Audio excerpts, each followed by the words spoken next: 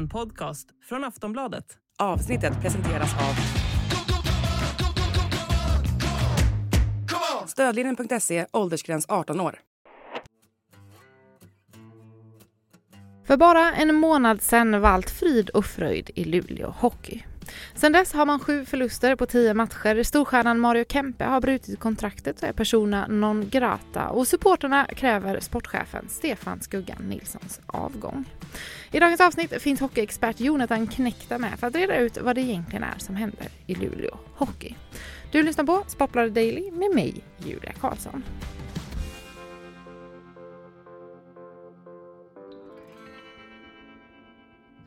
Ja, Jonathan Knekta, jag tänker vi får väl börja med standardfrågan lite här. Hur mår egentligen Luleå Hockey? Så där skulle jag säga nu. Hade du frågat mig för drygt en månad sedan hade jag svarat helt okej. Så klyschan att det går snabbt i hockey stämmer. Då låg de i toppen av SHL. Många av årets nyförvärv var med rätta hyllade. Men de har varit lite av ett varannandagslag. De har vunnit 2 matcher. Förlorat 2 matcher, sällan fler streakar åt något håll mer än så. Så de har varit lite ojämna, men nu är det liksom pekar formkurvan rakt ner i källan. Så då kommer ju kritiken också. De har förlorat 7 av 10 senaste och de 3 senaste matcherna. Det känns som det är lite skakigt både på och utanför isen just nu. Om vi börjar med så här. Det senaste känns som att det är hela historien kring Mario Kempe. Vad är det egentligen som har hänt där? Ja, men det börjar ju egentligen redan förra säsongen eller sommaren innan det. För Mario Kempe värvades ju in en bit in i förra säsongen. Luleå hade förlorat 7:e avgörande SM-finalen mot Färjestad i våren 2022 där. Linus Omark och Pontus Andreasson. Starkt bidragande till att de ens tog sig dit. De båda lämnade och Luleå fick inte in någon fullgod ersättare under sommaren. Då skulle de plocka in någonting under säsongen då. Och det var många sportchefer som missbedömde marknaden och när säsongen väl drog igång så fanns det inga vassa namn att få in. Spetsen de behövde fanns inte. De radade upp förluster och då lite så här i efterhand kan man se det lite som en panikvärvning kanske när de plockade in Mario Kempe då som var skadedrabbad. Han hade inte spelat hockey på länge. Han var väl 34 då, har en framgångsrik karriär, spelat VM, KHL och NHL. Så han värvades ju in och allt skulle vara bra fast han inte hade spelat hockey på länge. Han har rehabbat en knäskada. Han kom in, blev bara 12 matcher. Blev skadad igen, fick ställa in resten av säsongen. Värvades in för en väldigt hög lön, ska vi säga också. Sen till den här säsongen var han tillbaka. Gick bra, riktigt bra till och med i början av den här säsongen. Så bra så att han fick spela i landslaget i 3 Kronor i Karjala Cup i november och blev poängbästa spelare i Sverige där. Och därefter... Ja, i december kan man säga har formen varit som bortblåst och han ska ha vantrivts i Luleå som stad och velat bort från klubben. Och när det här kom ut då så meddelar Luleå att han inte kommer träna och spela match med laget tills att parterna har kommit överens om en lösning för att bryta kontraktet. Och nu efter en tids spekulationer så har han skrivit på för Lugano i Schweiz. Så det är väl bakgrundshistorien. Men alltså han var trivs länge eller kom det här från ingenstans? Ja, vi har ju inte fått höra Mario Kempes version från det här. Han har ju konsekvent nekat intervjuer från media, inte ställt upp någonstans än så länge. Men det är väl det som ska ha framkommit att han har sagt till ledningen att nu trivs inte jag i Luleå längre. Och det är väl inte jättevanligt att det går till så här. Det är klart att spelare och ledare har brutit kontrakt av personliga skäl. Eftersom det är personliga skäl så vet man inte mycket mer än så. Och Mario Kempe har ju tidigare i intervjuer inte gjort någon hemlighet om att det har varit jobbigt att vara ifrån familjen som bor i Stockholm. Det går som tur är många flyg mellan Luleå och Stockholm har han sagt i någon intervju. Så han har varit ofta där nere och hälsat på när han har lediga dagar.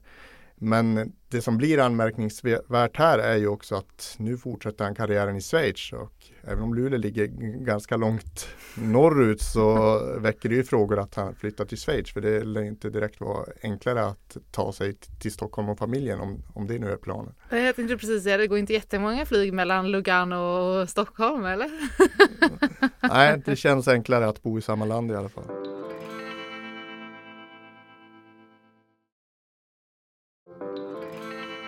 Vad har reaktionerna varit på allt det här då, där uppe i Luleå? Ja, men det har ju varit starka reaktioner såklart. Han sätter ju Luleå i skiten genom att dra i det här läget när spelarmarknaden är minst lika skral som den var för ett år sedan och Luleå inte har kunnat värva in någon ersättare. Och kritiken grundar ju sig också i att han skriver på ett lukrativt kontrakt. Han är skadad i stort sett hela tiden, rehabbar. Och när han väl är tillbaka och verkar liksom vara tillbaka på den höga nivå han bevisligen kan spela på, då trivs han inte längre i klubben och vill bort. Och då i mötet med Färjestad här i mellandagarna rullades det ut en mindre smickrande banderoll där Kempe kallas för en hora som suger ut pengar och bespottar klubbens emblem. Må dina knän för eviga ger dig problem, skrev de också, relaterat då till att det är knäna han har haft problem med. Så ja, han är persona non grata där uppe just nu. Alltså det blir ju, jag vet inte vad vi ska börja, det finns mycket intressant när det kommer till det här, men så här, okej, vi börjar med liksom, för supportrarna är ju inte riktigt, de är inte nådiga som du är inne på, och Stefan, Skuggan, Nilsson är ju också lite i blåsvärlden nu. Alltså de är inte speciellt trevliga mot honom heller. Är det också på grund av Kempegate eller är det någonting annat? Ja, men det är ju en del av det. Men det är väl framförallt en frustration som ligger och bubblar från fjolåret också. Att Luleå var så nära ett SM-guld en match ifrån. De var ett topplag i flera år innan det också. Bland annat säsongen när slutspelet avbröts på grund av covid, så toppade ju Luleå och var ju stor favoriter till guldet. Men efter då finalförlusten mot Färjestad så blev det ju lite av ett mellanår för Luleå i fjol. Omark och Andreasson lämnade. Luleå kunde inte ersätta dem. De slutade 10. De tog sig ändå förbi kvartsfinalen och studsade till liksom i slutspelet. Men det var ju verkligen en sportslig besvikelse. Och nu så har de slagit på stora trumman lite. Omark är tillbaka. Andreasson är tillbaka. Det är klubbens största sportsliga satsning i historien.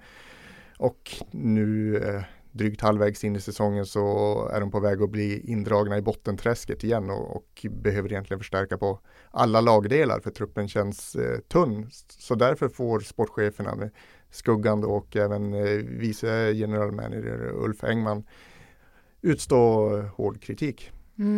Ja, som du är inne på, mycket hype inför säsongen, mycket, spruckna förväntningar nu då. Är det som liksom ligger bakom allting? Ja, det ska man väl säga att det här Kempe-grejen är väl till viss del en dominoeffekt från fjolåret, i och med att han värvades in redan då.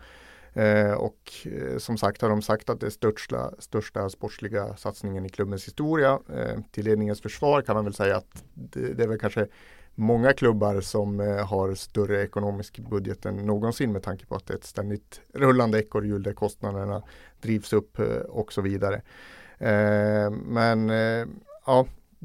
De har en för tunn trupp och som sagt behöver egentligen förstärka på alla lagdelar. Sen Linus Omark har ju kommit tillbaka. Han har varit bra, men poängen har inte trillat in i början. Nu har han kommit igång igen och jag är inte faktiskt ett dugg orolig för att han kommer göra sitt för det här laget. Men exempelvis Pontus Andreasson har inte levererat som förväntat. Och det var ju till och med lagkaptenen Erik Gustafsson sa i en intervju med NSD nyligen att Luleå behöver förstärka på alla lagdelar. Befriande ärligt, men sportcheferna svarade i en annan intervju då att de inte riktigt var nöjda med den intervjun, och det förstärker väl liksom den här bilden av att allting inte riktigt är harmoniskt i Luleå, minst sagt just nu.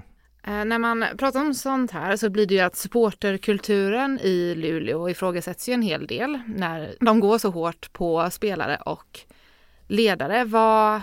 Vad tycker du om liksom, den debatten kring supporterkulturen i Luleå?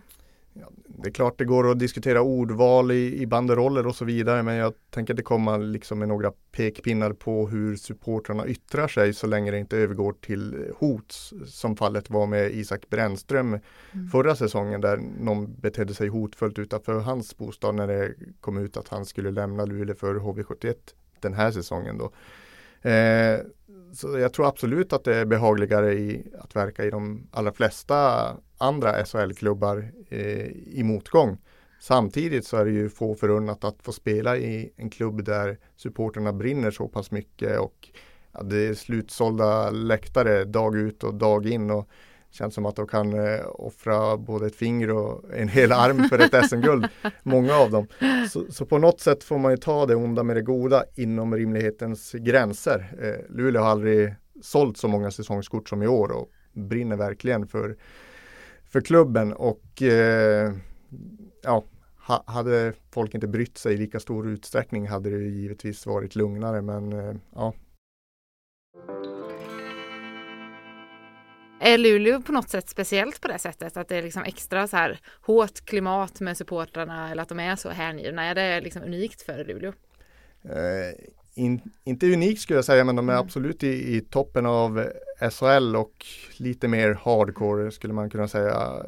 Jag kommer själv från Gällivare, utan att dra några övriga paralleller mellan de två orterna, så har vi ändå norrländska identiteten gemensamt. Det är lite Luleå mot världen, framförallt mot Stockholm som suger ut alla pengar från naturresurserna i norr. Och man är väldigt lokalpatriotiska där uppe. Så om någon dessutom säger att man vantrivs i stan, så blir det väl lite extra bränsle på brasan och det tas lite personligt. Men det är ingen så, jag tänker på det här med supportrarna, det är inte så att det är någon typ spelare som är liksom rädd för att spela i Luleå för att det är så hårt klimat? Eller så är Luleå attraktivt som klubb? Ja, jag kan inte svara för den andra, men kravbilden är hög, och det tror och tycker jag att de flesta spelare på den här nivån ska kunna hantera. Sen passar det säkert inte alla, och rent geografiskt så passar det kanske inte alla att bo på en plats där det är så pass mörkt om vintrarna, resorna är längre än på andra ställen i Sverige. Det är ju ett faktum, men för min del hade det övervägt att spela i en klubb där supportrarna verkligen bryr sig, och där bevisligen många spelare har utvecklats från att komma exempelvis från allsvenskan och ta sitt kliv på seniornivå i SHL, till exempel Pontus Andreasson för något år sedan. Målvaktstränarna där är jättebra, så det är många målvakter som tar klivet och blir världsmålvakter där. Spelmässigt under säsongen för Luleå, du var inne på det, de har en liten dålig trend just nu. Har de underpresterat så pass mycket så att det finns liksom belägg för att kräva Skuggans avgång? Ja, de ser ju absolut inte ut som någon guldkandidat i dagsläget, och jag har svårt att se att de ska slå någon av topplagen i en matchserie över 7 matcher just nu. Så med den kravbilden på att Luleå ska vara ett topplag, så ska Skuggan absolut ha kritik, och jag ser gärna att de testar något nytt framöver, men jag tror inte att det ska göra skillnad att bara skapa ännu mer kaos och kicka sportcheferna nu mitt i allt. Det gör nog ingen större skillnad. Det ska ju finnas någon ersättare tillgänglig också.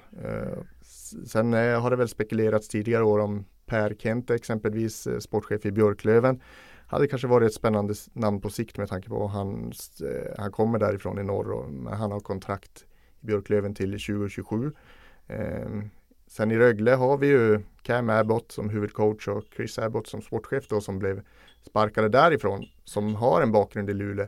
Trivdes som spelare i Luleå, trivdes med naturen och livet där uppe.